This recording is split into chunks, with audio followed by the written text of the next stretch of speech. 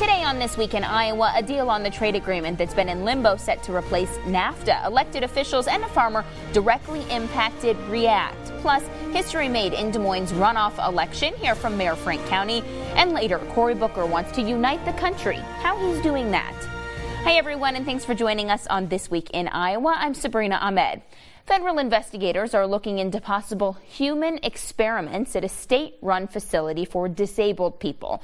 Just this week, the supervisor of the facility being investigated was placed on administrative leave. The state also starting its own investigation. This facility we're talking about is the Glenwood Resource Center, about 150 miles southwest of Des Moines, just outside of Omaha. The Department of Human Services oversees Glenwood. Monday, DHS Director Kelly Garcia placed Glenwood Superintendent Jerry Rea on administrative leave.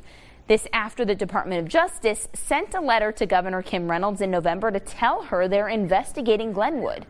The DOJ investigation will focus on the following: harmful and uncontrolled human experiments, inadequate care, harmful restraint practices, and incidents causing needless physical injury. Governor Kim Reynolds says her administration took quick action after getting this letter.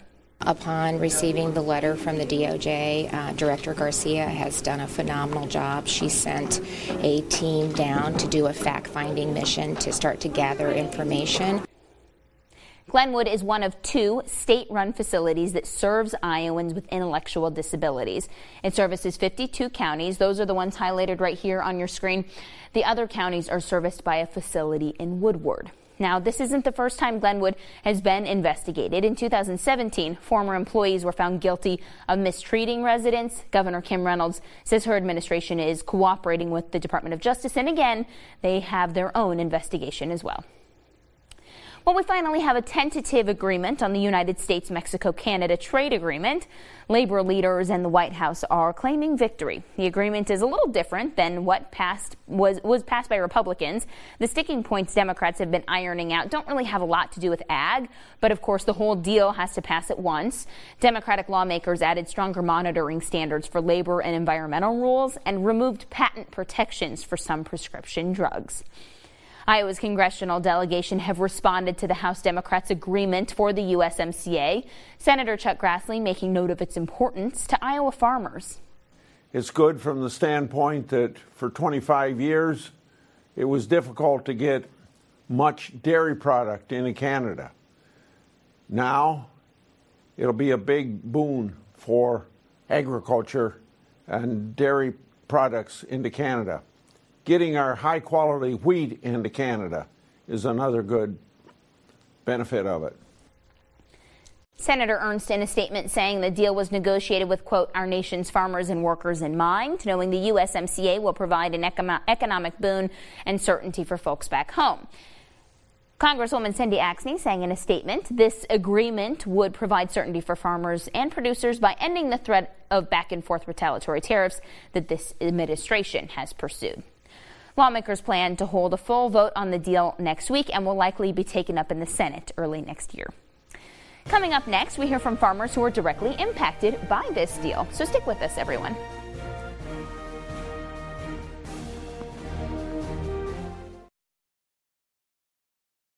Welcome back, everyone. We are joined now by Tim Bardole, who is the president of the Iowa Soybean Association. Tim, thank you so much for being here. Thank you for having me. You're a busy man. You are traveling all over the country and the world selling soybeans. So I appreciate you taking the time. Yeah, well, it's somebody's got to do it, I guess. So it's my turn.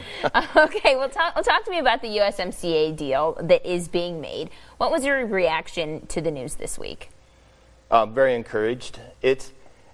It's been a tough year. 2019 has been rough, not only with trade agreements and delays, but with planting delays, harvest delays, and everything else. So it's very good news. Where I guess farmers are to the point right now, and until you see something signed, you don't fully believe it, but it does sound like it's going to go through. For viewers at home who are not super familiar with the USMCA, can you talk to me about the difference between NAFTA and the USMCA and why this is so good for farmers? Yeah, there's not huge differences from NAFTA as far as soybeans are concerned. Some of the things that were changed is just updating because of today's technology, whether it be the soybeans, the different genetics and stuff that have to go through approval. The biggest probably benefit for all of agriculture is probably in the dairy industry. Okay. Opening up dairy to Canada. But the biggest thing is it maintains the tariff-free market for Iowa soybeans and U.S. soybeans. Mexico currently is our number 2 importer of U.S. soybeans, and it just shows how important our neighbors are. Right. We absolutely couldn't afford to lose that market after the China market. We can't afford to lose any market. Okay, so you mentioned this. You kind of put a little bit of color to this. There's just been so much going wrong with ag in the past year. But when I talk to farmers, we have them on our show on a regular basis, everyone seems generally optimistic. You have to be. When you talk about a farmer, you're talking about somebody that in the spring borrows a whole bunch of money and pretty much plants it in the ground and has to wait until fall to know if you're going to recoup what you've spent on the crop or lose money or hopefully make money. So if you're not optimistic, it's kind of tough to be a farmer. So what's your message to the Iowa delegation and to all of Congress, knowing that you've remained optimistic, you've remained positive, looking forward, hoping for the best? What's your message to our congressional leaders? USMCA has to get passed. As far as agriculture goes, in the last 21 months, there has been 61% of our trade being negotiated. So the United States sells over $140 billion worth of ag products around the world. And of that number, 61% has been renegotiated or currently in negotiations, like with China. So that just shows you how, as a farmer, we've been very uneasy, because those are huge numbers. And for soybeans, it's a lot higher than that because of China and Mexico, our top 2 importers of U.S. soybeans. Well, we'll continue to follow the movement. We really appreciate you being here. And he's going to Pakistan next month, so travel safe and and Godspeed. We're going to take a short break, everyone. But coming up next, history was made when he won the runoff election. But how does Mayor Frank County make sure he is representing those who didn't vote for him? We ask him next. We're going to do it with the help.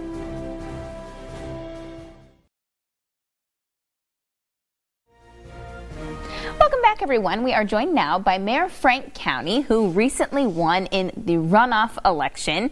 Congratulations on the win. Well, thank you very much. So to get started, talk to me about what was going through your head the day of that election, because you had a close primary, as you mentioned, but then you really could have gone either way.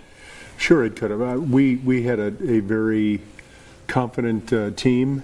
We felt like we had reached out and touched a lot of people, but obviously given the primary, there's a lot of people that voted the other way. And so we spent a lot of time trying to reach all parts of the city, but it was still very close. But it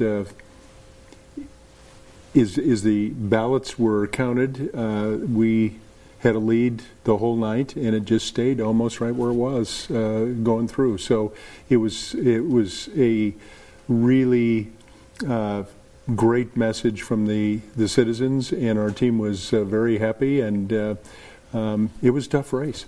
What do you think it says to you as a mayor, and what the job that you've done, that you were reelected even by a thin margin? Well, I think that the message that we all have by the majority is that the city has really made a lot of great strides over the last 16 years. And we're headed in the right direction. We have plans that we've shared with citizens all over the city. And we've gone out, even this last Tuesday, we had a talk of the city tour. We did it at the downtown library and rolled out those plans that we're going to implement this coming year and moving forward. Everything from streets to sewers to flood protection to sidewalks and all the plans that we have. And obviously what we want to do is seek more citizen input. That's how we made these plans. But obviously, given the election, there's some that still feel that they didn't have a voice in it. So we want to make sure that we get the message out, show them how to communicate with the city, either on Facebook, on our website. Hopefully, we'll get some help from the media also, because we have lots of these meetings every year to get citizen input, because that's when I first ran, it was all about neighborhoods and citizens and serving all the people, not just some of the people, because we're all better off working together, playing together, dreaming together, and making this a city where people want to live, where they want to work, where they want to have a career, raise their family, and hope their kids want to stay here too. And I think a lot of it has to do with some of these people whose homes were flooded and they felt as though the city forgot about them, or other areas where where maybe crime is increasing and they feel like the city's forgetting about them. So how do you, these are people who can't attend city meetings because at night that's when they're working. Yeah. So how do you reach out to them, some of those people who really feel disenfranchised? Well, to find more ways for them to communicate with us. I mean, my office, we'll take calls morning, afternoon, evening. So if they're working at night, give us a call during the day. We'll try to answer questions or get back to citizens. In terms of what's going on in the neighborhoods, an awful lot of the work that we've been doing is in response to neighbors giving us input on what's going on in the neighborhood. What about police? What about fire? What about, as I think about our fire and our rescue has become a bigger part than fire. Right. There's less fires, but we're getting more EMS calls all the time. And because we're sort of the healthcare system out there to serve all the citizens, they know they can dial 911 and we're going to come. And so we need people to understand how it works and how to communicate with us. And I think we need to do a better job with that outreach and let people know that we're here to serve everybody, not just some of the people. So you've been mayor for 16 years. Yeah. Now you will serve another term. So what do you think the future holds for you? Well, I've felt my work is with the city. I mean, in terms of future, I don't have any aspirations to go to Washington or up on the Hill. I felt like I was born in Des Moines. I was raised in Des Moines. My family's been in Des Moines. My dad always said, you've got to give back to your city. You got to be part of it. And that's sort of what has driven me. And I think that we've made such huge strides to move Des Moines forward. Our population's increased, the employment has increased. Des Moines has become one of the greatest places for millennials to have a career, to raise a family, one of the most affordable places to live in the United States. We'll have some discussion about property taxes and that sort of thing, but all in, this region is a really affordable place for Iowans. I want to keep moving forward. We have plans. We've laid them out. We made promises. I'm going to deliver on those promises. Mayor Cownie, thank you for your time. We appreciate it. Thank you. We'll take a short break. We'll be right back.